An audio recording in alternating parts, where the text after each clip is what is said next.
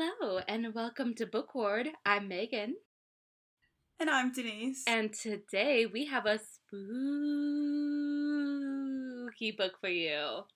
It's even funnier the second time. It's Halloween, y'all. Halloween season. The spooks are here and I'm ready. Yes. I was celebrating Summerween since like May. But now it makes sense for everyone else to also celebrate Halloween too. I really want to get that 12-foot skeleton that Home Depot sells. Oh my god. Karen Kilgariff. Yes. I saw some guy inflating a giant pumpkin for his child and I was like, I want that. I wish I had the yard for that giant pumpkin. I'm down. Inflatable Halloween and Christmas decorations are the best fucking thing to ever be created. They are so fucking easy. You just plug them in and they blow up and you're like, thank fuck. I don't have to do anything. There's no assembly required. Like, maybe you have to stake them in the ground, but that's it. I personally keep spider webs around my house for that extra spooky vibe. I just let the spiders do what they want. Well, before we get to our book, we're going to do a quick what are we reading kind of update. Kind of vibe. And I have 2 books that I'm reading. I'm usually reading multiple books at a time. And I'm usually reading, how I do it is I usually will have a nonfiction, a book that I read, and then a book that I listen to. But my nonfiction just happens to be the book that I'm listening to as well. So, gotcha. I was really excited for this book. This was a pre-order of mine. It's Agatha Christie, An Elusive Woman, and it is a biography done by one of my favorite biography authors, Lucy Worsley, who she has written tons of books about people. She focuses mainly on his female historical characters. She also does a lot of history specials on the BBC because I think she actually is the national curator for awesome. England. I don't know. Sick. Yeah, and I always love her stuff. She's also adorable. I have a semi crush on her because she's so cute, like a little rabbit, really? She's so cute.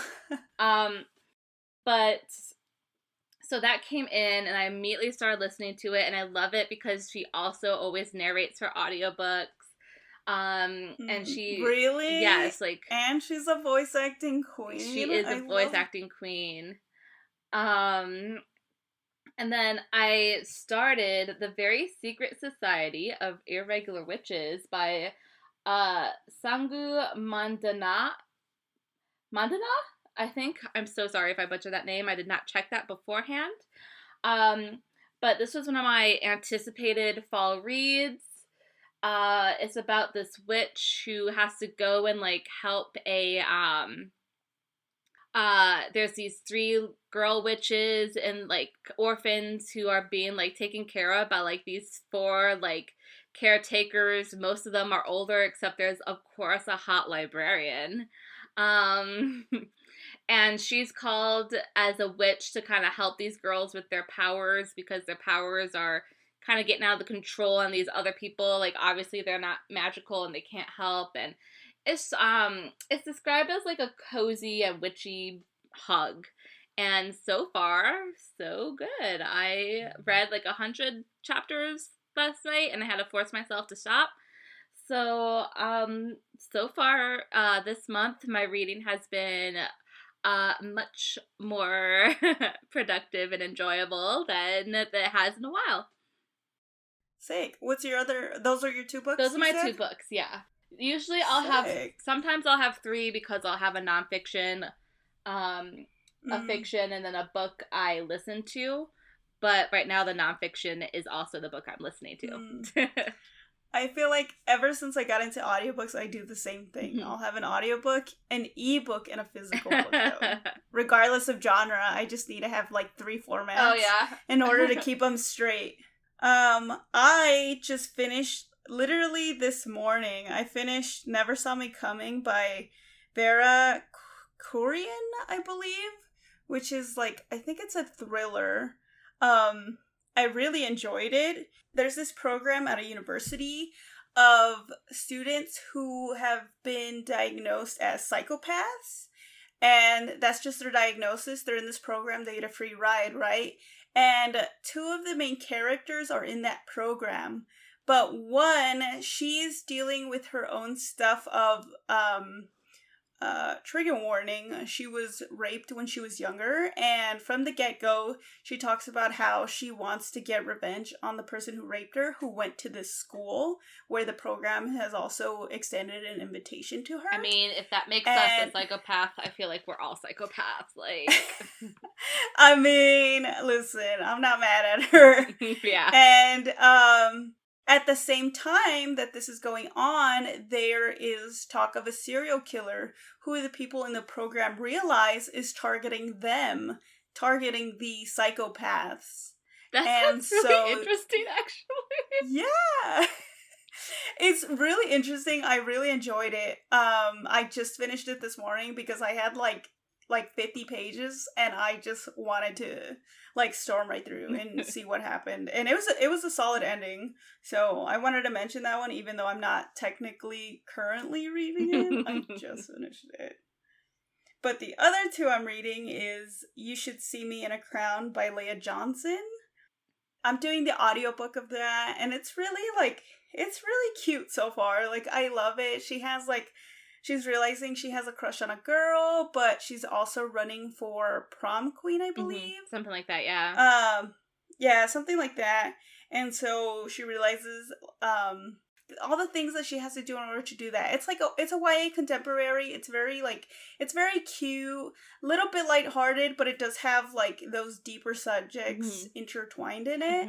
And I really like it. It's fun so far. And the voice actress is also, like, very solid. Okay. And then I just started Velvet Was the Night by Silvia Moreno Garcia, but I don't even know what it's about. I just know it's about it's from my favorite author, and that's it. So I can't even tell you. It's from your favorite author, even though every time we suggest we do a buddy read, you don't take me up on it. There's always a book of hers on the list, and you never choose it, so that's your fault. No, I always suggest it, and you never choose it. I think I've shut it down for one of the months because I wasn't feeling... It was a historical fiction, I think, the one you wanted to read, the Dr. Moreau one. And then I put it on the list for October, and you didn't want it. You chose... it was either for this one or I put it on the list for October, and you said no.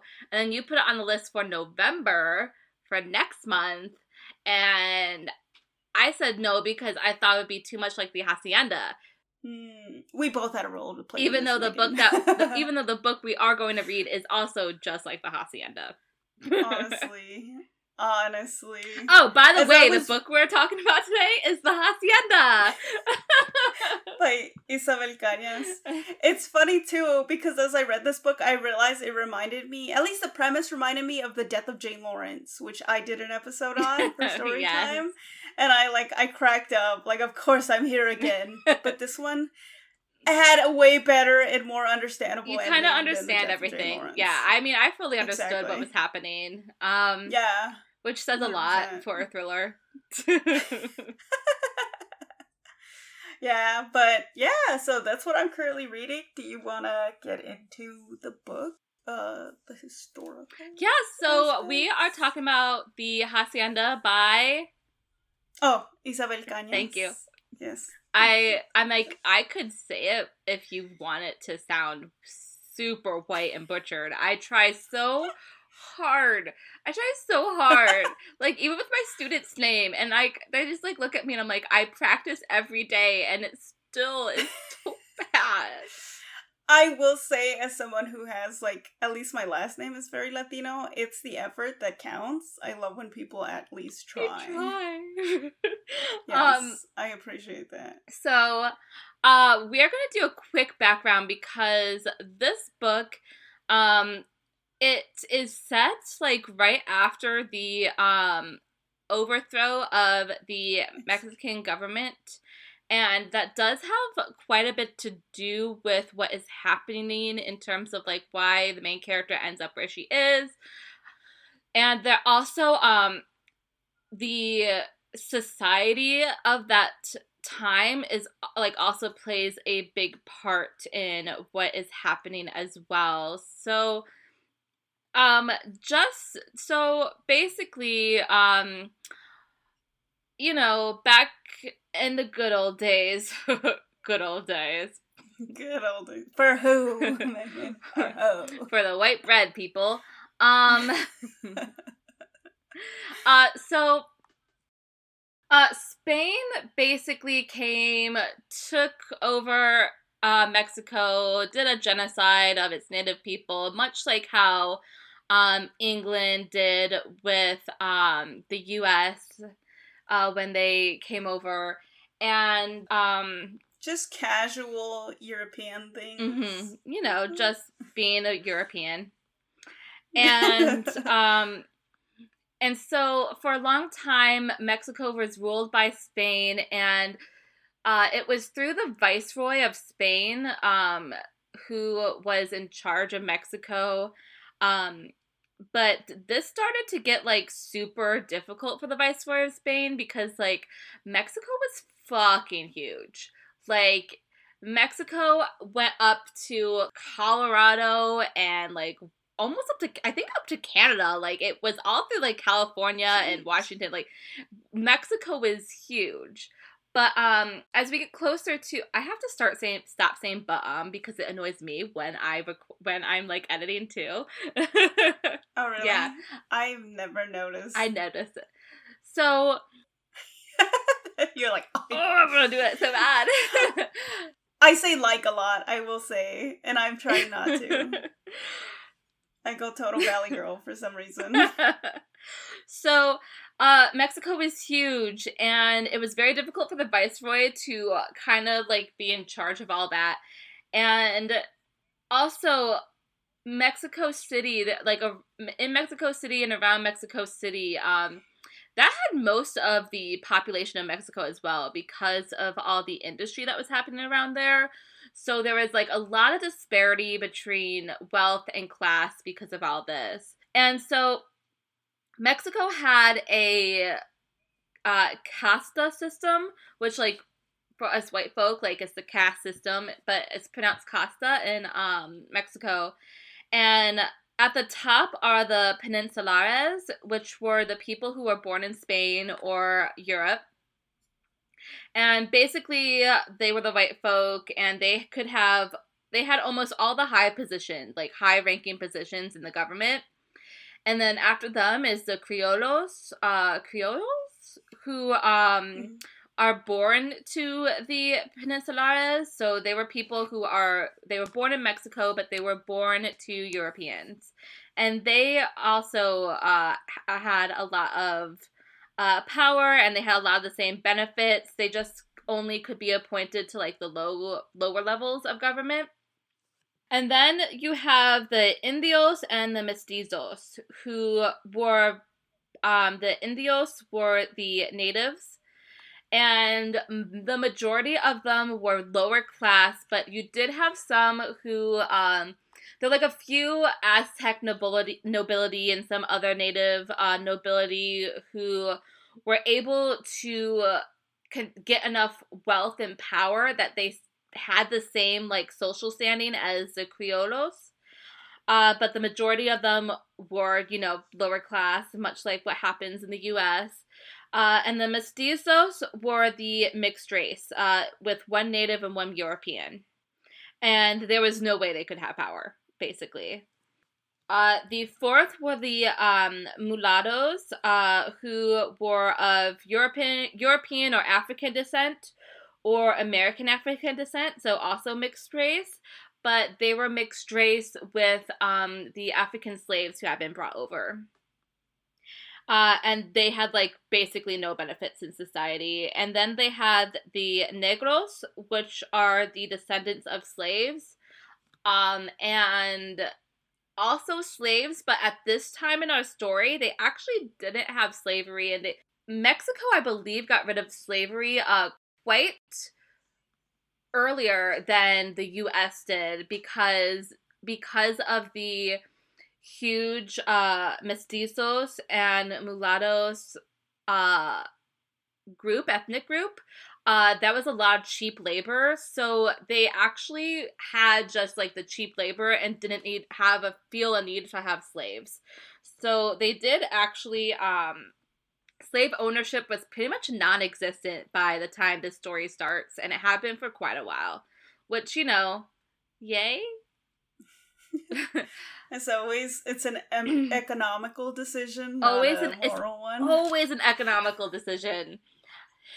And so the casta system plays a huge role in this story because we see a lot of how the color of people's skin is how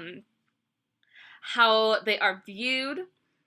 I believe even our main guy, Andres, is is he mestizo or mulatto? I can't remember. He's one of those. I remember him being called that. I want to say mestizo. I want to say I don't remember. Okay. I remember seeing the word in there, and I remember being like, oh, I know what that is. Yeah, I remember he was seen as lesser. Yeah. By at least the other priests or pastors. I don't remember. Yeah, I really believe I really want to say he's mestizo. I'm like 95% sure it was mestizo. And that will play a big role towards the end of the story. So you have the casta system, which was starting to have like a huge disparity, especially since a lot of the Peninsulares and the Criollos have these powers that the majority of the people don't, and that obviously is going to frustrate people. And then you also have Catholicism, which plays a huge role in Mexico and in the roles that people play. The Spanish Inquisition was going on at one point, and then Mexico just hopped right on board with that. And Mexico was able to convert a lot of their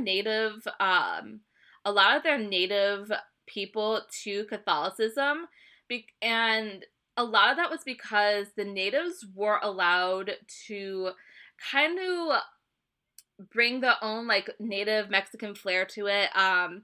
There is the Our Lady of Guadalupe, which basically like kind of it replaces Mary, the Virgin Mary, in Mexico. And so the Catholic Church, because of this, was able to get super powerful, and they basically had almost as much power in Mexico as the actual Spanish monarchy did.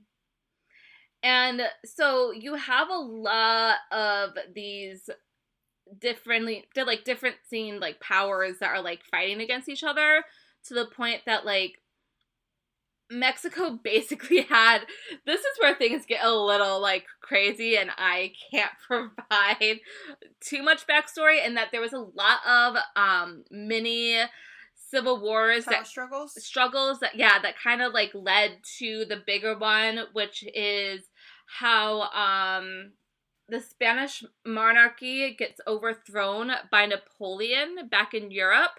And so people in Mexico are like, okay, well then what are we? Are we our own thing, or are we still a colony? Even though like there is no Spanish monarchy anymore. And you have the Peninsulares and the Criollos who are like, no, we are still part of the monarchy. We are still part of that, of Spain, obviously, because they want to keep that power they have. But then everyone else is like, no, like, we should be our own thing. Like, we should be, a lot of them actually wanted to be, like, their own monarchy in Mexico, run by a Mexican monarch. So they did that, and they tried to bring in, like, a lot. They try to bring in a few different people to be the Mexican monarch, but that wasn't actually a very popular job that many people wanted in Europe. So a lot of people declined to come over and do that. Except for, this is where we lead into the main guy who we're going to need to know about for our story, which is Augustin Augustin de Trebe, Augustin de Turbide. Augustin de Turbide. Wow, that was painful. Augustin de Turbide. Now, I had that name down pat yesterday when we were originally going to record, until my router for my internet broke. So I blame my internet service for that one. And what's your internet provider? Screw you, Cox. Yeah, basically. So I believe he helps overthrow the monarchy that had been put into place, and then he is going to be made the emperor of Mexico, which isn't going to last very long. But he is going to be the main guy, and he is going to be the one that I believe our main character, Beatriz, her father originally was not working with, but then ended up working with. Mm-hmm. Which will not help him in the end. Because, like I said, even at this point, like, there were, like, mini struggles happening, and I believe him and Augustine were starting in different ones before they came together. So, yeah. That's what I understood from the book, is that there was such a, like, political upheaval. Mm-hmm. It reminded me of, I think it was talked about in the Count of Monte Cristo with, like, the Bonapartes and the other ones. Like, they were just constantly, like, be switching between. Why? I'm laughing at your Bonapartes. Oh, I'm sorry. It's Bonaparte. French. I take a French one. Excusez-moi. That wasn't French at all. That was so Spanish from you. We got colonized by the Spanish, not the French, okay? As you just said, Megan. Oh, my bad. Yeah, which I remember in that book too, like, it signified the fact that there was just constantly a power struggle between, like, were you part of the what is it called? The apologists, the other word for it, or, like, the rebellion, and it would just switch around to where, like, even if you were a loyalist, like, suddenly you found yourself on the other side, as outside the regime. Mm-hmm. And so, like, I got the same vibe from this, where it just, like, it did give a little bit of snippets about the history at the time, in which, like, even if you were loyal to the crown or, like, whatever political system was in place, it wasn't for long. Yeah. It was, trying to figure out Mexico's history, and by that, I mean, like, I did such a quick dive. Like, I did not go super deep into this. It's not something you can do a quick dive, I'm learning. Like, there's so much involved in it. And, like, I didn't even mention how the Peninsulares and the Criollos, a lot of them, before this point, had actually, like, decided to leave Mexico because of, the upheaval and not wanting to be a part of the Mexican, like, they did not want to be Mexican. They wanted to stay Spanish. And so they left and they took their wealth with them. And from what I've read, like, that wealth loss, like, continues to be felt by Mexico today. So, like, that's how big of an upheaval it was. So, yeah, it was crazy. I highly, if you're interested, if any of that sounded interesting to you, like, it sounded interesting to me, and if I had the time, I would have done such a bigger deep dive, because I love history, but, it played, like, I felt that knowing a bit more about it really helped clarify the story a little bit for me.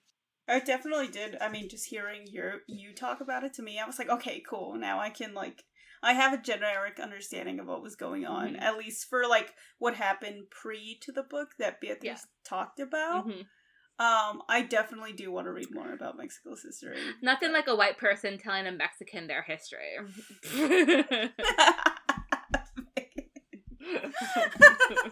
Thank you, Megan. You're welcome. For doing as your people do. Exactly.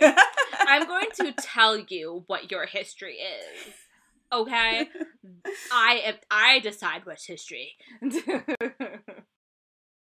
So, now that we've got that taken over with, and I just clap my hands because I do that when I teach. I go, oh. You just taught at me, Megan? Is that what you're saying? You just had a teacher moment? I did, because obviously my brain just automatically started doing it. Like, I was just like, and so, now we're gonna move on to the next thing. I do that all the time. Like, Miss Megan, I have a question. No, oh, I can't say that. Don't erase that. That's why I didn't say that. I know. I didn't think you wanted your last name public, so I was like, let me... Please take that out. So, do we want to move on to the book now, then? Yeah, so what were your thoughts? What did you rate it? I rated this a 4.5. So, on Goodreads... Oh my god, you copycat! So, on Goodreads, I gave it a 5, because I definitely thought it deserved that roundup. Same seas. I rated it 4.5, rounded up to 5. I thought it was very fun. I really enjoyed this book. It took me a while to get into it, I will admit to that. But once I got into it, I loved it. I breezed through it. You know me, how I'm not usually like a thriller person. It's not your typical genre, so I'm actually surprised you got through it. I fully expected to get a text from you, like, halfway through and be like, can we switch to another book? This is too much. Never. But I really enjoyed it. This is the Count of Monte Cristo. Listen, you chose the wrong version to read. That was my bad. It wasn't the genre's fault. Especially since I think... because this has that gothic horror feel, too. I imagine that helped you. Like, very much a classics book. Yeah. Of a wife thinking she's going crazy, everyone telling her she's going crazy, but, you know. Yeah, this definitely has that classic vibe of a book that we're not going to mention because we're going to read it next month. And also, Jane Eyre type vibes. It definitely had, like, the gothic novel vibes, which I do enjoy a good gothic. I may not be a big thriller horror person, but I do enjoy a good gothic, so. Yeah, and this author did it really well in also applying it to Mexican history. Yeah. Mexico, so I really love that too. Oh yeah.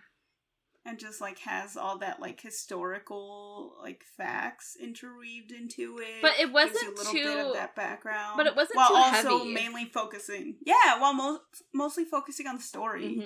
You just get all those subtleties of Mexican history and culture at the time. Yeah, like, I may have done a quick dive, but that was just because I wanted to. I definitely still could have enjoyed this book without doing that. Like, just me being the person I am, like, I wanted to. So I definitely think that's a good thing, too, for a lot of people, because I could probably say the majority of people probably won't follow up with history, but I would love it if they did. It would be a very good college class group read to do, wouldn't you say? You know, have a class where the professor talks about the background history and then dive into, like, what you thought. Oh, no, I would love to... Really neat. I would love to, like, dissect if it. We had, if I had, like, a course where it was Gothic history, I would definitely make this one of the books to read, like, 100%. Imagine, read Mexican Gothic, read this one. Oh my god. Should we become college professors just so we can do I feel like we should be, because I actually... That would be fun. Ooh. I actually, like, have been looking into going back and getting a second master's in English, because I was like, I would love to like, be a professor, like, work on a college. I've even looked into accreditation like the process for teaching, but when I think about it, college level, I think would be really cool. Especially because they get better paid, at least. They get better paid, and there's way more freedom with the curriculum. Like, that's part of the thing is there's way more freedom with the curriculum, which I would enjoy. There's no what is it called? There's no state government forcing me to teach Fahrenheit 451 to 15-year-olds every year. Yeah, we could like co-teach a class. We'd be awesome. All right. Let's co-teach our class now. Anyways, class. Isn't that why we have our podcast? Okay. So the book starts with Andres convincing us, I feel like, somewhat like she died. Like, did it not? Like, there she goes, she's gone. Goodbye. Dude, I can't remember the beginning now since I started it like 3 weeks ago, is what I'll say. So, okay, here's the last line. In the end, it was not the ink-slick shadows and echoing dissonant laughter of San Isidro that broke me. It was not the fear that carved my chest open. It was losing her. And I'm like, alright, so is she dead? Like, what happened? I know. I mean, I think even, like, there's a lot of ways in which the book misleads you at the beginning towards the end. Like, especially with Maria Catalina, the first wife. Even the way Andres talks about her, I was like, like, what happened to her? Like, I felt so much pain. I was so worried for her. And then, like, anyway, we'll get to that part, but... but yeah, what a moody perspective to like open it up to. And then it goes straight to 2 months earlier in September 1823. So this is after Augustine takes power, but before he is overthrown. So, because his little pocket of power is very short. It's 2 months earlier, she arrives in Apan, which is the village or city, town, whatever. And she's arriving with her husband, her new husband, Rodolfo, and they are going to the family estate, Hacienda San Isidro. How am I doing on these names? You're doing great. Okay. Great. I was going to say, like, this book starts, well, like, after Andres' part, it starts off with, like, a lot of hope and, like, happiness for Beatriz. And so I, as a reader, was like, oh, shit's about to go down. Because she's just so happy, hopeful, I think is the word. Well, she's so hopeful because I love that. So, my biggest problem...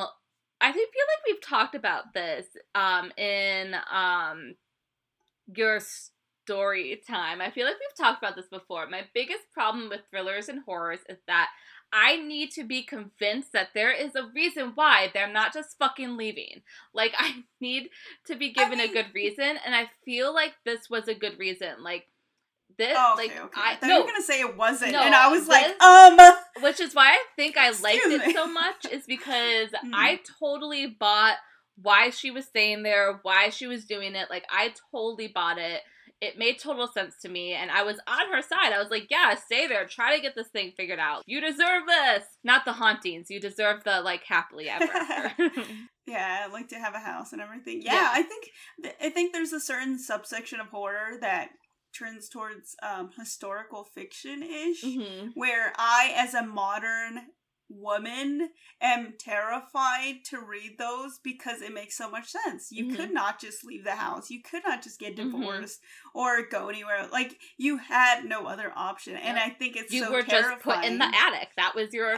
Yeah, literally. Like, when Rodolfo was like, oh, I'll, like, handle you when I get home, I was scared for her, you know? Especially when she started kind of, like, having feelings for Andreas. Like, even just getting heard by him. I was scared for my girl, and it was so I guess realistic is the word, but I wouldn't know. So the reason why, for our readers, for our listeners, sorry, the reason why she's staying is because a few months before, Beatrice's father was taken from their home in the middle of the night and executed as a traitor. And Beatrice and her mother had to go to a uncle who, even though he hated them, like, still felt familial duty enough to, like, take them into his house. But not even empathy. It was just out of a sense of duty. It was literally like, I have to, because I can't be a bad, like, family member or else I'll look bad to the people. So, like, God forbid. God forbid. And they were obviously treated like shit. And she happens to catch Rodolfo's eyes at a party and is able to, I don't want to say seduce, but is able to, like, pique his interest, and he is wealthy and he proposes to her and she accepts, even though Rodolfo was is on, like, the opposite political side of where Beatrice and her mother and her father were. And her mother does not take that very well. And Beatrice she wants to go to the hacienda. She wants to make it a home, and she wants to make it a home where she could have her mother come and be with her. She wants to make it a home for not just herself, but also for her mother, because they do not have a home. Yeah. And also taking into account that the uncle that took them in, his wife, Tia Fernanda, even makes Beatriz, like, be essentially a servant for them. Yep. And also because Beatriz is biracial and she takes after the half of her family that is darker skinned, that is used against her and seen as another reason as to why they don't think she's going to get married or have any, like, positive outlook in life or outcome. And so when Rodolfo shows up and essentially, like, you know, they fall in lust, I don't know how to say it, she takes that lifeline, which I would too. Yep. Oh yeah. I totally, like, everything that she did made total sense to me. I was like, yep, makes sense. I get it. 100%. Totally would have too. It's funny, like, it's so ironic to look at these cultures where, like, they're, like, darker skin is the normal. Like, in Mexico, like, having tanner skin is normal, but you still don't want to be too dark. I'm not sure how that is now, but I know, like, oh no, it's still very much like lighter skinned is the best. Yeah. Like, Spanish speakers, oh my god. And I know for African Americans and Black people, the lighter skin, like, that gets talked about a lot on, like, TikTok and on social media, about how lighter skin is considered better. It's considered prettier. I remember when Bridgerton came out, and I was reading an article with the actress, and the actress is a darker Desi woman and a darker Indian woman. And sorry, she referred to herself as Desi in the article. That's why. And she says, like, you don't make it in Bollywood. You don't make it in Indian cinema with darker skin. Like, it just doesn't happen. And it's so ironic that the colonialism that happened is still, like, perpetuating this beauty standard, even though they're not colonized anymore. Like, does that make sense? Like, they're still greatly affected by it. And then you have us white people being like, I want to get a tan. I'm going to go to tanning salons. I mean, you don't have to tell me. I've seen it. Yeah, and it's I'm darker than you. Like, I'm darker than you.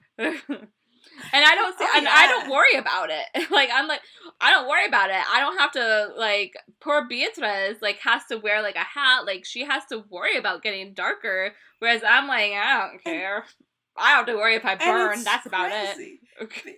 Because, I mean, this is fictional, obviously, but, like, it takes from real life. Mm-hmm. And even now, in 2020s, like, I can name several instances in my life where I've had comments from, you know, like, the women in my family that have said, like, oh, like, you need to get an umbrella, you need to stay out of the sun. Like, oh, mija, you're getting darker, and it's not a good thing. So it's, like, it's crazy to see that, like in a very negative way of like, oh my god, like we're still dealing with this shit. Yeah. Like just let her work in her garden. Yeah, because no one's telling you that. It's not like they're telling you that because they're like, you don't want to get skin cancer. Like, you know, the reason they're telling you that is because of your complexion. Like, you know, it has to do with like beauty standards, not health. Yeah, because health wise, you should protect yourself from the sun, people. It's like, yeah, like wear sunscreen, you know, skin cancer is a very real thing. And I think I've even seen studies that like it's more prominent in people with more melanin in their skin.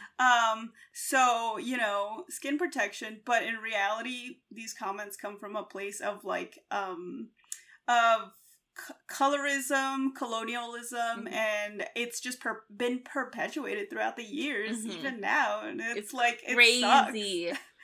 Yeah. It is crazy. And it's, like, crazy to me when people are like, oh, when, like, yeah, people who bring up, why didn't they give reparations? It's happened so long ago, blah, blah, blah. I'm like, except for the fact they're still feeling the fucked up shit that was done to them today. Like, it still affects them. Like, they may not be slaves anymore, but they are still, like, oh, yeah. They are still feeling what was done to them. So, anyway, that was our TED Talk. Thank you for joining us today.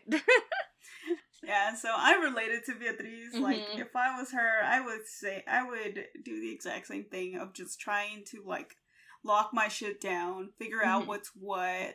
There's a ghost in my house. Well, like, time to where's the Bible? I ain't going nowhere. Like, that She's ghost like, has to go. You here and you ain't paying rent? Like, we gotta talk. I know. So before we meet the ghost, quote unquote, we meet Juana. Juana. What were your thoughts on Juana? I want to know. So at first I thought she was a bitch. But then there was that scene where, so after she's been in the house for a while and Rodolfo has left, Beatriz brings, so the hauntings start to happen, like, really after Rodolfo leaves. And then that's when, like, the house starts. No, they started the second she walked up to the house. Well, that's true, yeah. Remember? She literally saw, like, a body or someone fall off the thing? Didn't she? I can't remember, but, like, I remember that shit started the second she walked through the gates. It did, but it didn't get, like, full on until he left. Like, like, it started with, like, you could explain these things away. Like, I will not lie. Like, I will see things out of the corner of my eye sometimes, too, and I'll just be like, oh, like, that obviously, like, that wasn't someone. But, once he leaves, like, that's when, like, the Hacienda is like, all right, shutters are off, we're doing this. Like, like, let's go. Came to play, let's go. And so Beatriz brings Juana to this chest with, like, all these, like, really expensive silk are, and they open the chest, and it's filled with blood. There's just blood everywhere. And she and Juana are, like, totally freaked out. And they run out, and, like, they're washing their hands, but there's no blood on them. Like, it's all gone. And so she and Juana, like, sit and they have a drink, and I believe the servant, Ana Luisa, also joins. Not the drinking, but, like, joins them. Just them in general. She's just, like, there. And I was like, okay, like, maybe Juana's cool. Like, maybe, like, we can chill with her, because they're talking, and she doesn't seem too bad. And then she was just a bitch the rest of the time. Yeah, I think especially with that scene, at first I thought she was bitch, and then I learned to sympathize with her. I don't know, just I felt bad for her. I feel like And the like author her was place is, yeah, adding red herring, or not red herrings, but just kind of making you think she's very well, I think she did a good innocent. job at that. I think she did a good job at giving us some times when I was like, I actually kind of feel bad for her, because there's a later point we'll talk about where I kind of do feel bad for her. I'm like, oh, I kind of feel bad for you, girl. Yeah. That Especially changes. the emphasis on her having to get married and how people dislike her for being, you know, so old, quote unquote, and I'm unmarried. 27 years old. I'm already a burden on my parents. Not frightened. So I definitely felt for her, but it was down here, goes up, and then my sympathy for her goes down again. It was a roller coaster with her. She was a roller coaster. But I don't know. I think she would be a very interesting character to see in a movie. I would love for this to be adapted. I feel like Netflix should pick this up and totally adapt it. 100%. I think. Oh, I mean, have they? They were gonna do a movie adaptation of Mexican Gothic too, right? I don't know. It's been a while. No, I don't know. It's been so long. Maybe that was me just putting vibes into the world. Putting vibes out there. I'm just trying to manifest. So this fucking house is just like tormenting our girl. It's slamming doors all the time. It is making her see things. At one time she is going through the house and she is like documenting what places are, and she finds this really cold part of the house. And she's like, okay, like this is like a naturally cold spot. Like this is cool. Like we can make it a storeroom. We can store like things that need to be cold in here. And all of a sudden, like she falls forward. Something pushes her, and she falls forward, and like makes this dent in the wall with her hand. And she makes it again, and the wall just like falls apart, and there is a fucking body in the wall, like a skeleton, and like she freaks out, and she goes running.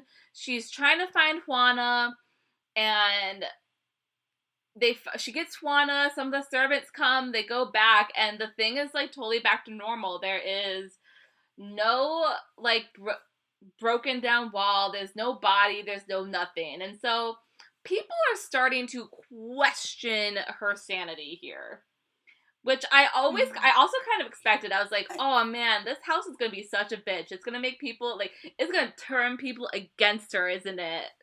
Yeah.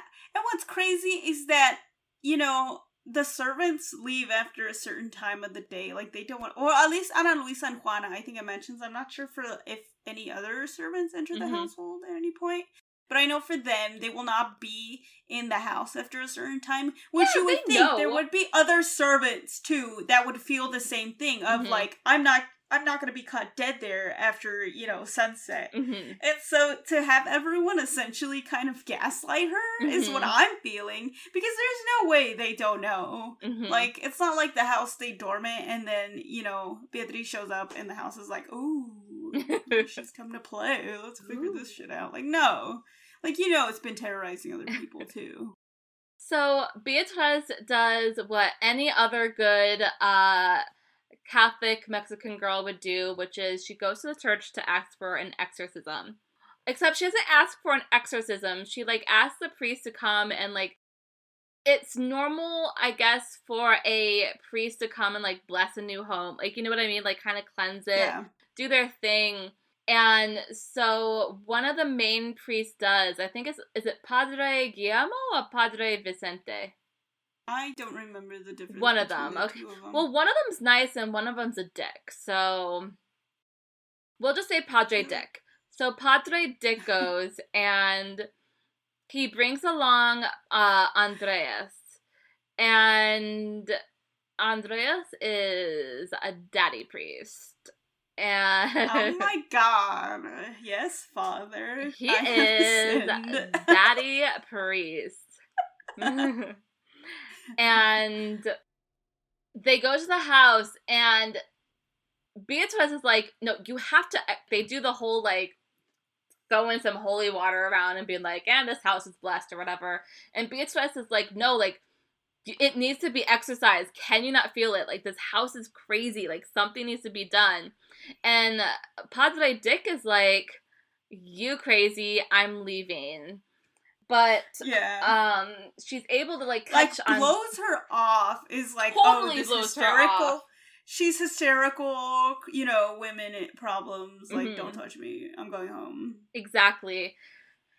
And not only does he blow her off, he then decides to continue to be a dick. Like, he takes it the extra mile and he tells on her to her husband. Like, she's a fucking child. He writes her husband to be like, your wife is fucking crazy. You need to do something. And Rodolfo, like, writes to her being like, what the fuck is up with you and your behavior? We'll talk about this when I get home. Like, oh, you're embarrassing me. Get your shit together until I get home. And yeah, I was so mad. I was like, okay, first off, the priest, he didn't have to fucking do that, okay? Like, you couldn't have just, like, left it alone. But no, he had to take it that step further, and I was so mad. So, but before Andreas leaves, Beatriz, like, gets him and is like, please help me, and he says, come talk to me, and she goes to talk to him later, and he believes her, and we find out it's because he is from Apan, and he would spend time in San Isidro, and not only that, he's a witch. Yes, he is a male witch / priest / zaddy / father. Hi, daddy. So and so, like, he fully steps up to the plate and takes her seriously and says, I too have heard and seen what you're talking about. He felt it the minute he walked in. Like, he's like, I felt it the minute I walked in, something was up. Yeah, so I don't know what that other priest was doing. I don't know. Well, he was a dick, not a daddy, so that was a problem. Not a true father of the Lord. He was not a daddy of the Lord. So, oh my god, we're gonna, like, lose, like, any Christian listeners we have. Listen. This is not the book review anyways. There's a lot of witchcraft. A lot of witchcraft. But you know what? It's a lot of witchcraft, but she also, like, definitely still... Andreas, even though he's a witch, he's still Catholic. Like, he still is fully, like, in his belief. He's still... From what I know that especially in the more, like, outskirts and, like, the smaller towns of Mexico, witchcraft and Catholicism is still a bit intertwined. So it's like, you can go to church on Sundays, but you will still, like, rub an egg over someone if they're sick. Is what I've often heard. Well, so, like, it totally makes sense to have a character like him who just kind of, like, does both and believes in both.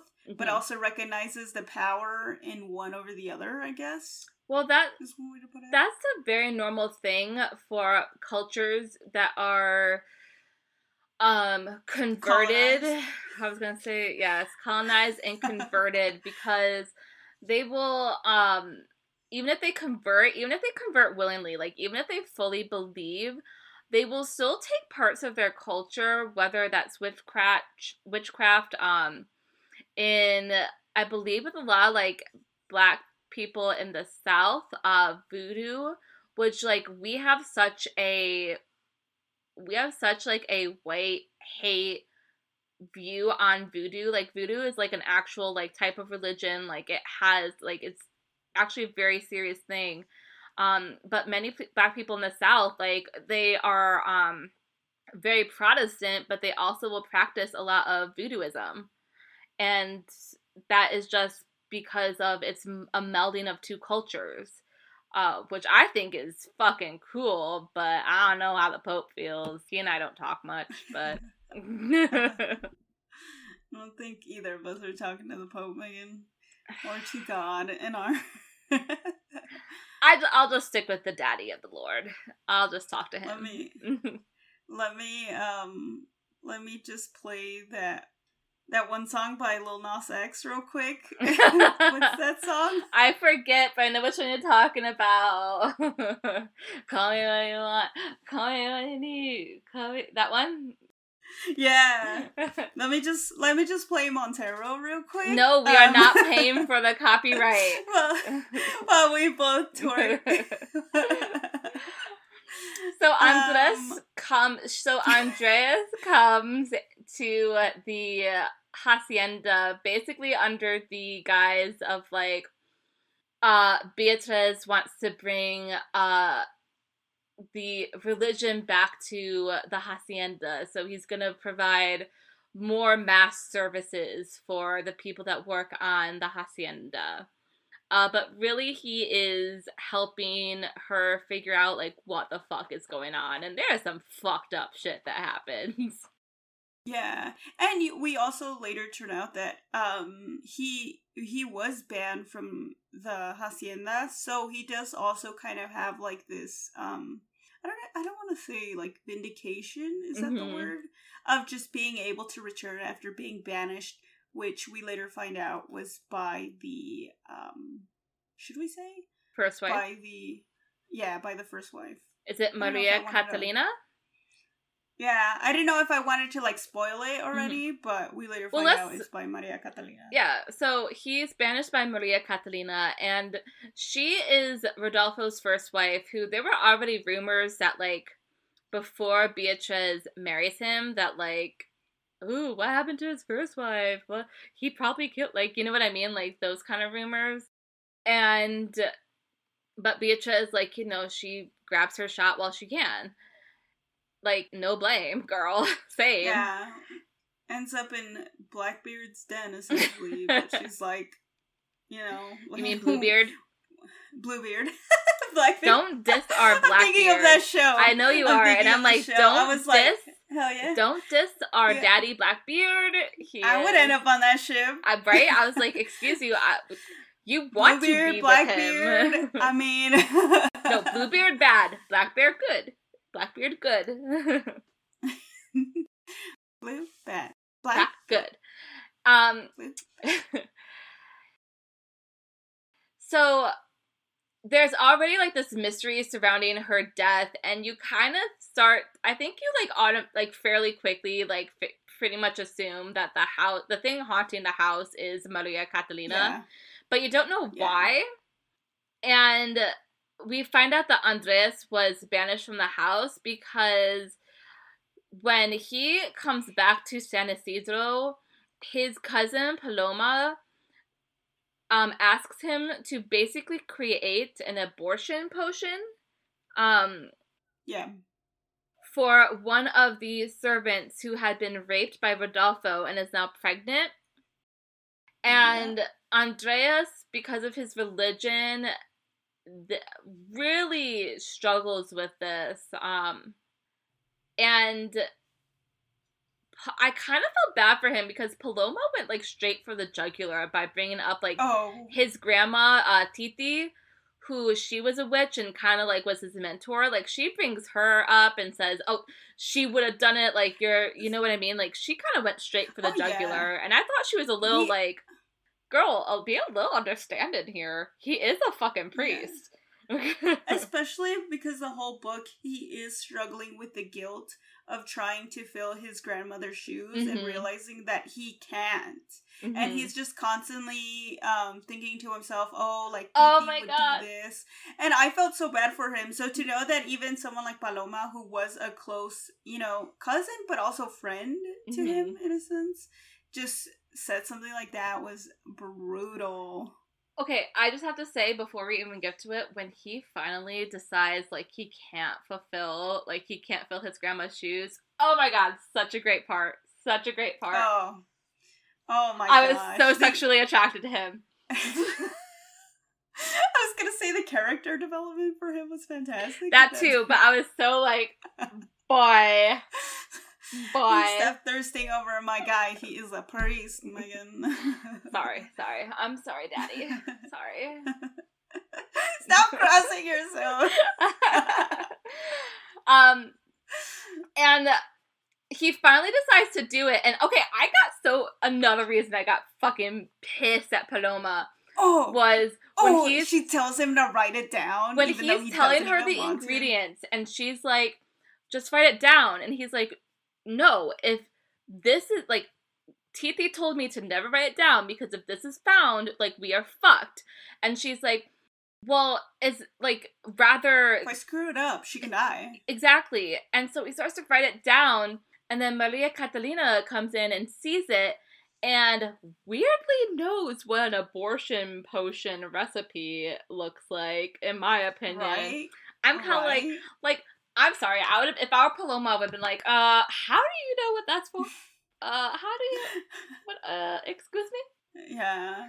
And she fucking flips, and she thinks it's Paloma who's pregnant, and he is obviously like a priest, and she knows it, and she just goes off, and she slaps Paloma. He tries to defend Paloma, but he's banished instead, and it was just a shit show. Yeah, I did, like, in that moment, I was annoyed. I saw it coming from the second she told him, like, write it down. Oh, I know where there's paper. Hold on, give me a second. Mm-hmm. At least she kind of got a little bit of redemption with the fact that she threw it in the fire and told her, oh, now you have no evidence, so it's just your word against ours, the lowly servants, but...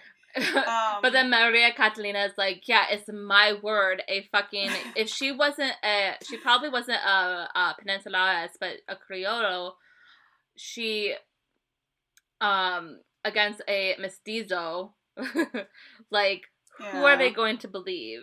Like, he already was looked down upon by the other padres for being a mestizo, so... Yeah, so it's just one of the many instances where Maria Catalina is a piece of shit.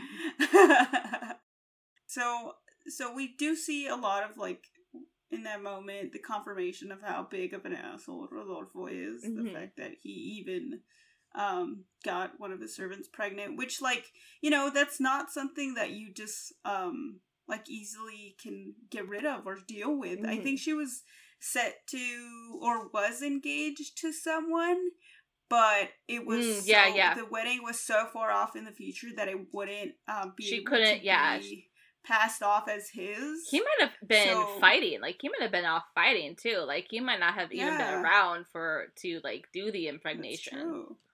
That is very true. So it's not like they could have just like passed it off as his. Mm-hmm. And what essentially ends up happening is Juana, I believe, is the one who ends up getting rid of, what is her name, Mariana? No? What? Am I too far in the future, or what? It's not Juana. It's not Juana that kills her. Are you sure? I remember it saying, Marina? Like, Juana, like you... Yeah, like... No, it's Maria Catalina. Maria Catalina. I remember it saying, like, oh, no. Like, Juana, you jumped the gun. Are you sure? I'm positive. Maria Catalina... I'm positive. No, I am positive. Maria Catalina calls her to do something in some, like, really high-up room that no one ever stays in anyway. And then she, quote-unquote, falls to her death. And the only other person up there was Maria Catalina. And so, Juana and Ana Luisa get together to kill Maria Catalina as, like, revenge. I remember that part, but I could have sworn it was like Juana jumped the gun, and I was like, Juana? No, Juana jumped the gun in terms of poisoning Maria Catalina. Oh, okay. Fine, I'll take your word. You better, because I'm right. I'll look it up after this. I swear to God, I am right. E-book. I wish I read the ebook. Oh my God. I am right. Why would Juana kill Melina? That's why it stood out to me, because it was... Exactly, because it makes no sense! Listen, I just remember that it was like a memory. I think it was the part where Beatriz was having, like, someone else's memories play in her head, and one of them was like, Juana, you jumped the gun. No. But maybe I understood incorrectly. You did understand incorrectly. Oh my God. Also, what edition do you have? Do you also have the Book of the Month one? I do not have the Book of the Month one. Oh, you don't? Oh. No. That sucks. Swear to God, I'm Anyways. going to find it. Well, either way, she jumped the gun, and, you know what? She jumped the gun because I think she killed Maria Catalina too early. And so they had to bury her in the wall and then say she died later so they could bury that empty casket, because Maria Catalina is buried in the wall. That was her skeleton they found. But she does have a plaque in the cemetery, but it's empty. Yeah, it's so that's what she meant by she jumped the gun. She gave her too much poison because it must have been she jumped the gun on Maria Catalina. I think that's what it was. Because not their alibi, they were disguising her as going to die of the sickness. Yeah, but for it to be plausible, like, she can't die right away. Do you remember in The Lost Apothecary when, like, she says, like, you can't give that poison, like, you can't give all of it if you want it to be, like, a sickness. Like, you have to do a little bit at a time to kill him. But then that girl just straight up pours the whole bottle in and he immediately dies. That's what Juana did. That is basically what Juana did. Yeah. Yeah. Basically met up with the Lost Apothecaries and fucked up just like her. Yeah, that makes sense, actually. So she did jump the gun. It was just and Maria Catalina is pissed. She, at first, I remember, like, when we found out that that girl died, I was like, I wonder if she is going, like, I wonder if it's, like, Maria Catalina. I wonder if she was, like, a red herring and it's really going to be that serpent who's the ghost. But she didn't really have a reason to do what she was doing, except for, like, if she was doing it to Rodolfo, yes. But because it was really, like, Beatrice was, like, the obvious, like, besides Juana, like, Beatrice was, like, the obvious, like, person the house was going for. And that wouldn't have made sense for the ghost of that servant to really care about. So yeah, especially since he would, like, sleep peacefully in the house. He was hanging out. He felt warm. Like, the house was, like, his friend, which is so fucked up, which just goes to show you that Maria Catalina obviously, like, was... Like, 100%, even in death, believed he was a good guy. Maybe not believed he was a good guy, but obviously loved him or was obsessed with him. I mean, even... Does she probably doesn't believe that the servants are saying anything just because of, like, what they are to her. And it just essentially, like, my husband wouldn't sleep with someone like you is probably more of what she was thinking. Who knows, I think she was more worried about the fact that he got her pregnant instead of the whole raping her thing. Because she just did not want a bastard around. Like, that was it. Like, she did not want a bastard around. Yeah. Which was part of the reason why Juana cared so much. Yeah. So we find out that is why the house is, like, going cuckoo for Cocoa Puffs, is because it is Maria Catalina. She's been murdered. She's not even, like, in the ground. She was put in the house, and she's still obsessed with Rodolfo, and she's just a bitch. Yeah, so she's essentially the one who's been, like, fucking with Beatriz, giving her nightmares. And also, it's interesting how Andres, when he shows up, also feels a negative energy because of her feelings in life towards him too. And to see him come back after, you know, being banished, that he can just show up at her house even though she's dead, you know, the disrespect to her. And as Andrea said, you know, the lady of the house invited me back, which was Beatriz. Hilarious. So this whole time, like, so Rodolfo was there at the beginning, and then he goes back to, was it Guadalajara, Mexico City? Where did he go? I can't remember. One of the big cities, Rodolfo. Rodolfo? I have no idea. I just know he went off. Okay, so he went back to one of the big cities because he's the rich guy, you know how they don't spend time on their estates, they do politics in the city, whatever. And he comes back, And they do a, like, little dinner party, and Juana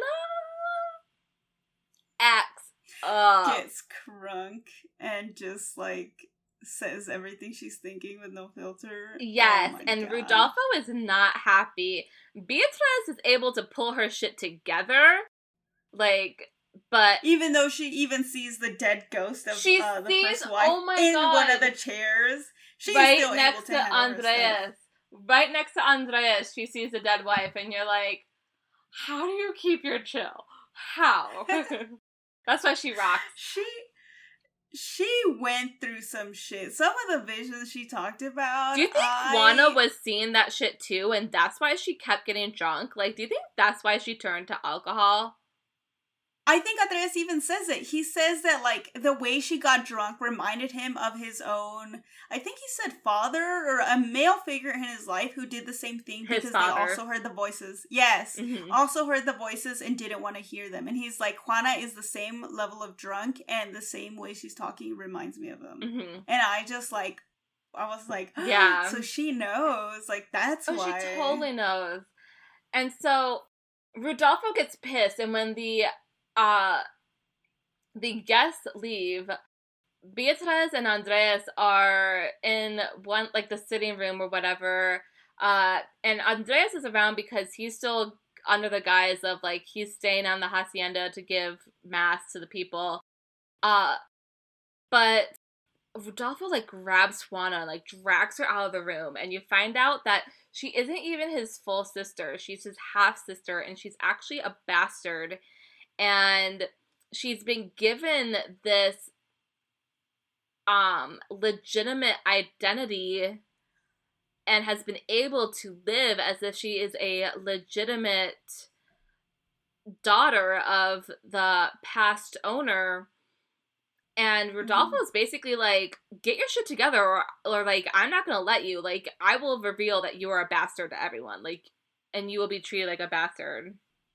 I think this is one of the moments where I did truly feel bad for her, and why I was kind of sad that she ended up wanting to kill Beatriz and, like, turned out to be kind of at least one of the villains of the story, because she also was a victim of this system that was in place that she didn't decide to be in place, and she was only, like, in a lot of ways second in power to Rodolfo, and he was the one that held the true power.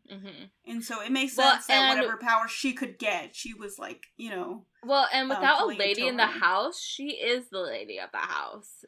So it kind of goes back to, like, I don't know if you remember when I was telling you about Venetia, but Venetia, like, has this power on that estate while her brother's gone, but the minute the wife shows up, like, she's displaced, and that's the same thing that's happening here. And so, I get why she doesn't want the wives around.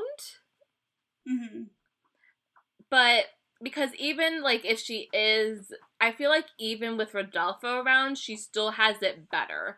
Like, she can still get away with shit. And she probably, like, I think she was, she loved San Isidro. Like, that was her home. And it's unfortunate that the place she loved and, like, killed for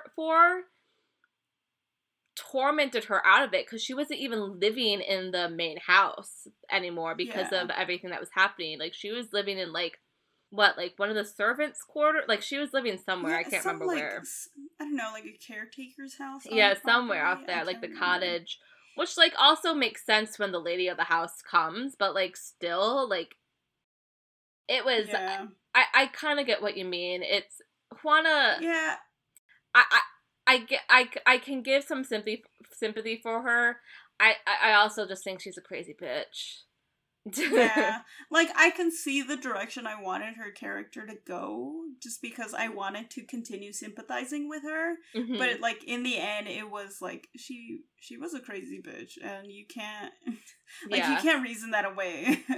Especially considering she not only killed one wife, she went to try and kill the other one by setting her on fire. We haven't gotten there yet, Denise. Sorry. It's just... I know. Insane. Okay, so because Denise is trying to get us there, so basically, after that reveal, they go to bed. Rodolfo tries to, like, have sex with Beatriz. She is able to, like, be like, I'm on my period. That's gross, remember? And he's like, that is gross. Ew, period. And he was like, ugh. Yeah, and goes... Cool, because there was a moment there when, like, it seemed like he was going to force her. Oh, definitely. He was fully prepared to force her. I was ready. I started skimming at that point because I thought that's what was going to happen. Where it was going to go. Yeah, I did not want to read that part. And then she brings up that she's on her period. And I was like, okay. Phew. Which, like, I have to say was really smart of her because especially back then, like, it was believed that, like, periods were super gross. Mm-hmm. Especially, like, the Catholics. Like, I was going to say. It is I don't know for Catholics, but it is in the Bible that you can't, like, be seen when you're on your period. Like, they don't want women to be seen when they're on their period in the Bible. It's like if you're on your period, you are impure, and so anything you touch, like, you can't even cook or, like, do anything because you are impure, according to the Bible. Yep. Not my beliefs. No, but that is totally true. And so I thought that was pretty smart of her. So they go to bed, but the house is just, like, ramped it up, probably because Rodolfo is there, who, by the way, like, it's freezing for everyone. Beatrice is freezing, but Rodolfo's like, ooh, it's weirdly warm in here, isn't it? Fucking dick. Like, he had no screen time, but when he was there, you just hated him. Stupid. And so she finally, like, she tells Maria Catalina, the house, she's like, you are not killing me tonight. And she runs out of the house, and she runs to the chapel, and she decides to sleep in the chapel. Andreas finds her. She, like, falls asleep on his shoulder while he comforts her. They were so cute. All their scenes, like, we don't really talk about much, but, like, because it's kind of hard to talk about those things, but they were so cute. I mean, I was a little like, Beatriz, he is a priest. What are you doing? But then I was also like, Andreas, you are a priest. What are you doing? Yeah, especially when, I think it was when she ran to him that she ended up having to hide in one of the storage rooms, and she has to, like, sneeze. It was just like I don't know, like a little cute moment that I remember about them, and just, like, them sneaking around like little teenagers, but they can't even, like, get the what is the word? They can't even hold each other's hand or anything. They're just like, oh my god, they're like, she's looking at me, and I'm looking at her. She looked at me, and I looked at him. That's exactly. I know. And so the next morning, Beatrice is found, and she's brought to their room, and fucking Rodolfo has his throat slit. Like, he is, like, dead. And it does not look good for our girl Beatrice. Wasn't his throat, like, slashed? Yeah, that's what I said. It was slit. Like, it was a gruesome murder. Not even like he went in his sleep or, like, I know, like, it really shocked me. He was sick. Like, no, like, it really shocked me because earlier in the book, Ana Luisa, the servant who helped Juana kill Maria Catalina, was, like, literally scared to death by the house. Like, Andreas accidentally, like, made it so, like, whatever, like, Maria Catalina could, like, leave the confines of the Hacienda, and she was like, bet. And she went to Ana Luisa and like, murdered her with fear. And so when we first found out that Rodolfo was dead, I was like, oh, did Maria Catalina? And it was like, no, his throat was slit. And I was like, oh no, that wasn't the house. Like, that. Dude, that was such a scary moment too. When I think it was when Andreas, like, he had done a ritual and accidentally broke open the circle, so the spirit of the house was able to run loose, and she ends up killing Ana Luisa. And then, like, the fact that later on he's able to tie the spirit back to the house, and I'm like, that is horrifying to think of, to know that her spirit was loose upon the world for a couple of days. Oh my god. It was only a night. It was only a night. They it was closed one night. Yeah. After Ana Luisa, they fixed it. But yeah, it was, she did not waste her time. Did you immediately think it was Juana? I don't know what I thought. I felt like I think I always try to do the thing for these for murder mysteries where I'm like, who's the person it's least likely to be? And so in my head I'm like, what if it was Paloma? Like, what if? And then I was like, no, it couldn't be. You know, like I was like, it's gotta be someone you wouldn't expect it to be. And I think Juana was like an easy choice, but it was also like kind of semi-expected. So I kind of just I wanted it to be someone more interesting instead of someone that I suspected. I thought that too.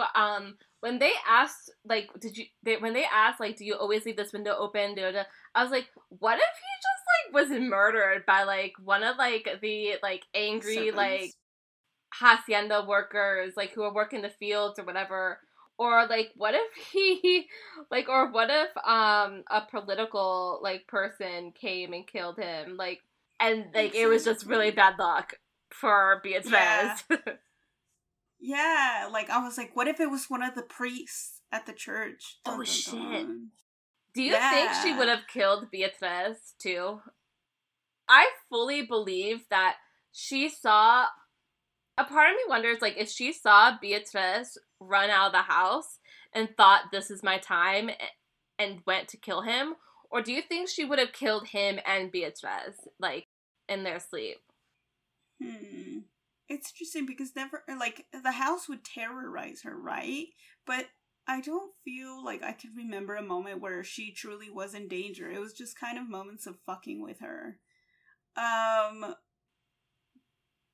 But was she ever, like, she wasn't ever, like, seriously injured that I can think of? Or well, she didn't, she was never in the house for long enough. Yeah, but even when she was, it was just like a buildup, but then nothing would happen. So I don't know if maybe the house just liked to mess with her, or it was just ramping up to, if the house had enough time, would have ended her. I feel like it would have been more interesting for the second one, that the house wanted to kill her too. I mean, I'm talking about Juana. Oh, I thought you were talking about the house. No, I fully believe Juana.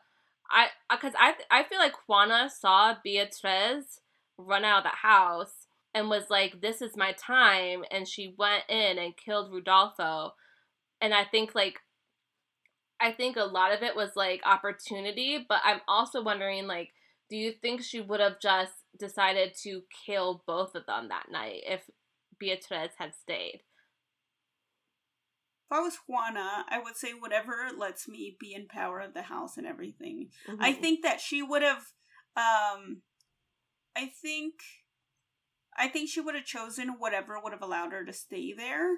So if that was killing Rodolfo, I don't know how it worked. How did it work for a Mexican government? Would everything pass on to the wife if he died? Or was it, like, also, like, what I know of European, where it would pass to the next male heir? I think it went to the wife because she, at least, I mean, I feel like it did in this one, because at the end she got it all. That's true. So then I think Juana would have either, like, framed her or been like, you know, we could pass it off on one of the servants, Beatriz, let's, you know, me and you have a pact, and if she ever felt like she was being threatened by Beatriz, she would have just, like, thrown her under the bus. So you don't think she would have just killed Beatriz with him? I don't think so. I mean, she shows she's perfectly capable of murdering the wives. Yes. But I think that she always had something to, like, pass it off on. The fact that she slit his throat, you know, you can't just be like, maybe it was typhus. You know? Yeah. And it would be weird for them to evolve. Oh my god! Look what typhus did! Unless she would just bury them. That's too many bodies, too many people to just suddenly... So... Rodolfo is dead, and so Juana comes in and she is able to convince everyone that Beatriz did it. Keep in mind that Beatriz is even darker than usual at this point because she'd been outside, like, guarding. She's been doing everything she could to not be in the house, and she was forgetting to wear her hat. And Rodolfo even said something to her when he came in, like, when he came back, like, have you been forgetting to wear your hat? And, like, Beatriz went immediately into panic mode, like, oh shit, like, I'm too dark for him, like, I have to, like, powder my face, like, I have to make myself whiter. So she's already darker, which is not going to make herself look good to the police. And Juana's able to convince them that she murdered Rodolfo, and they lock her up in the house. And Andreas is, like, worried because he's like, I have to get her out of there before the house kills her. And Paloma is just like, I mean, Juana is probably gonna beat the house to it, man. And, like, yeah. And this is where I loved the scene where Andreas, he finally, like, is, like, accepts himself. He's like, I cannot be my titi. I have to move forward as me. And he just, like, accepts, like, the darkness of the magic. And I'm just picturing, like, darkness swirling around him, like, his eyes slightly glowing, and, like if he had like a trident or something and held it up, like lightning in that moment would just hit it and, like, dramatic sparks fly. I just loved it, and he, like, he's able to conceal himself in the shadows, and, like, he sneaks up on the guards and, like, knocks them out, and, like, I was like, Andreas, daddy. Stop it. It was such a great build-up. Mm-hmm. It was an iconic moment. I hope this gets a movie adaptation so I can just see that play out on the screen, because that was a fantastic build-up for him. It was. I loved it. Hell yeah. So, while he's, like, figuring himself out, Juana shows up and it's just like, this was so weird because, like, Beatriz is in there, and all of a sudden, like, where is she, by the way? Like, where do they keep her? I forget. Like, the basement or something? I was a little bit confused on that part because at first I understood that they wanted to keep her in the basement because the jail was really for drunks and other minor crimes, and they didn't want to put her with the other, so below her station.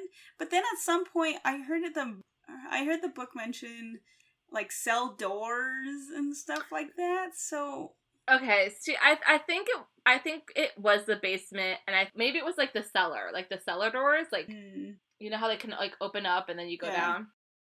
Either way, they put her, like, in the basement, we'll call it, and, like, she's in the basement, and, like, liquid starts to, like, drip down, and I'm like, what the fuck? And then Juana appears with a fucking torch, and it's like, you crazy ass bitch. So she drops the torch in there, and I love how Beatriz is, like, yelling at the house at Maria Catalina, and it's just like, if you want revenge, like, come get it. Like, she's here. She did it. And the house is like, you're right. Boop. And it just drops Juana into the fire she had started. Oh my god. Oh my god. And, Andres comes, they get out, they're able to basically clear Beatriz's name because not only did they find the body of Maria Catalina in the wall, like Beatriz told the police they would, like, because she was like, Juana killed her, but, like, weirdly, Juana trying to kill Beatriz kind of convinced the police, like, maybe she's the psychopath. Right? I Like was the thinking fire. that too. Like, with the fire, I was like, do you not think maybe people will start to question why you did that? Right? How do you just, like, how do you pass it off as just something that happened? Like, oh, Right? like, how's the fire? I live on the same property, but, like, I didn't see what I don't happened. see what happened. I don't know. And Beatrice gets the best life a woman could have back then, which is a wealthy widow, and kudos to her. Like, if you went back in time and had to choose, always pick the wealthy widow. You get more freedom and you get the money. Exactly. You have to be a widow too. Like, you can't be just a wealthy girl who hasn't gotten married yet. You have to be a widow. It's crazy how the rules work, but that's how it goes. Yeah. When you're playing the board game of life, you gotta choose that third path of be a wealthy widow. That's how you win this game, with more money than you started. So what did you think of the ending? Like, what did you think about Beatrice leaving to go? I mean, I don't think there was any other way for Beatrice. Like, she had to leave. I couldn't see her staying there. But what do you think about Andres staying, them parting ways? Like, what do you feel? How do you feel about all that? It leaves it as an open ending where I think the author could write a sequel if they wanted to. Hear me out on this. Imagine if this is a prequel to like a series of books where you have the male witch slash doctor slash priest and his assistant slash wife, and they just go off and like practice exorcisms and stuff throughout the country of Mexico. That is such hopeful thinking. That is not where this is going. That is the series I want. I'm just saying they could set it in an alternative universe. I am so ready to read that. It sounds great. I love it. We both know that's not where this is going. Yeah. Someone please write that fan fiction for Denise, though. Honestly. I guess I'll have to see if there's any fan fiction in this book. But that's what I felt like you could totally do with this. It's like, it makes sense as an ending, right? That, they really can't end up together, at least in polite society. It's not an option. Well, he could leave the church. That was still a thing that could happen back then, I think. Yeah, but I don't know. I don't know. Like, if they were going to be together, he would have to leave the church. Like, realistically, for both of their characters, and then just like, what's the word? Society-wise, like how it would work out for them. Like, if people would be cool with it. And then also just like how you said, all the stuff that's happening in the background. Like, how does he, once he leaves the church, because he entered the church so that he wouldn't have to be conscripted into the war, or whatever the word is. Isn't that the whole reasoning? Or was it because of his powers? It's because of his powers. His Titi wanted him, his mother wanted him to join the church, and Titi kind of agreed with it because of his powers. They thought like it would be the safest place for him. He didn't want to, it wasn't because he didn't want to be conscripted, it's because of the Inquisition. They were looking for people who were doing what he was doing, like the people who were practicing, like, how we talked about earlier, like also having like doing Catholicism along with what their culture wanted. Back then, like if you started, like if you included what your culture was, like you'd be killed. Yeah, that's what I remember. It was because of the Inquisition. No one expects the Spanish Inquisition or remembers it. Yeah, so I guess, I don't know, like it's not a sad ending, but it just kind of, it's not a sad ending, but it's also kind of like, I mean, it's not a happy ending. Yeah. It doesn't wrap everything up with a nice bow and like lets them both be happy together. Do you think, because he will not leave San Isidro. I don't think he'll leave San Isidro. I think Either. he feels too tied there, not only because of being a priest, them needing him, but them needing him because he's a witch. Can you see Yes. Beatriz going back? Hmm. Because he cleansed the house. Like, he fixed the house in the hopes that, like, it would get her to stay, and she can't, which, like, was totally understandable. Maybe with time. I know she said that the painful memories that she remembers of the house were too much, and that's why she couldn't stay there. Mm-hmm. Maybe with time they will kind of lessen the pain, and so she could go back. Who knows, though? I mean, to be perfectly honest, in a few months they could both be dead because Mexico's history was fucking crazy back then, let me tell you. That's not the ending I want. I'm just letting you know. That's not good fan fiction, Megan. Whoops. Take it out of my brain now. Yeah, I think with time, like, I think the author could write that sequel too. Like, it's so, like, it's open. There's no sequel. There's no sequel coming, Denise. I want a sequel. Don't say that. There is no sequel to this. I did not get any sequel vibes from this book. I think I'm sad now.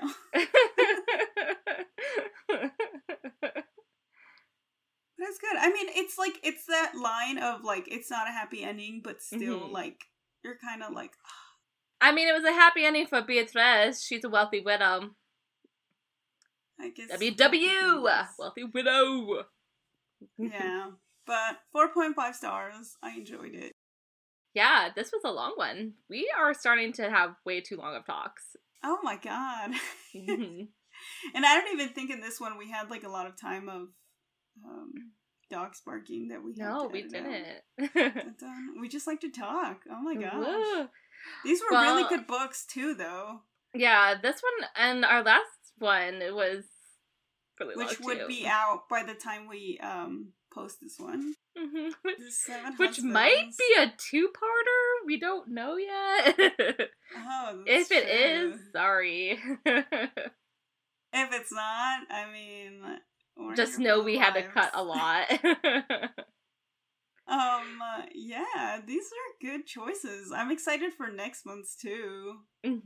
That should be interesting. When I sent you the list, that was the one that I really wanted to. Oh, I'm glad. I'm glad you chose it.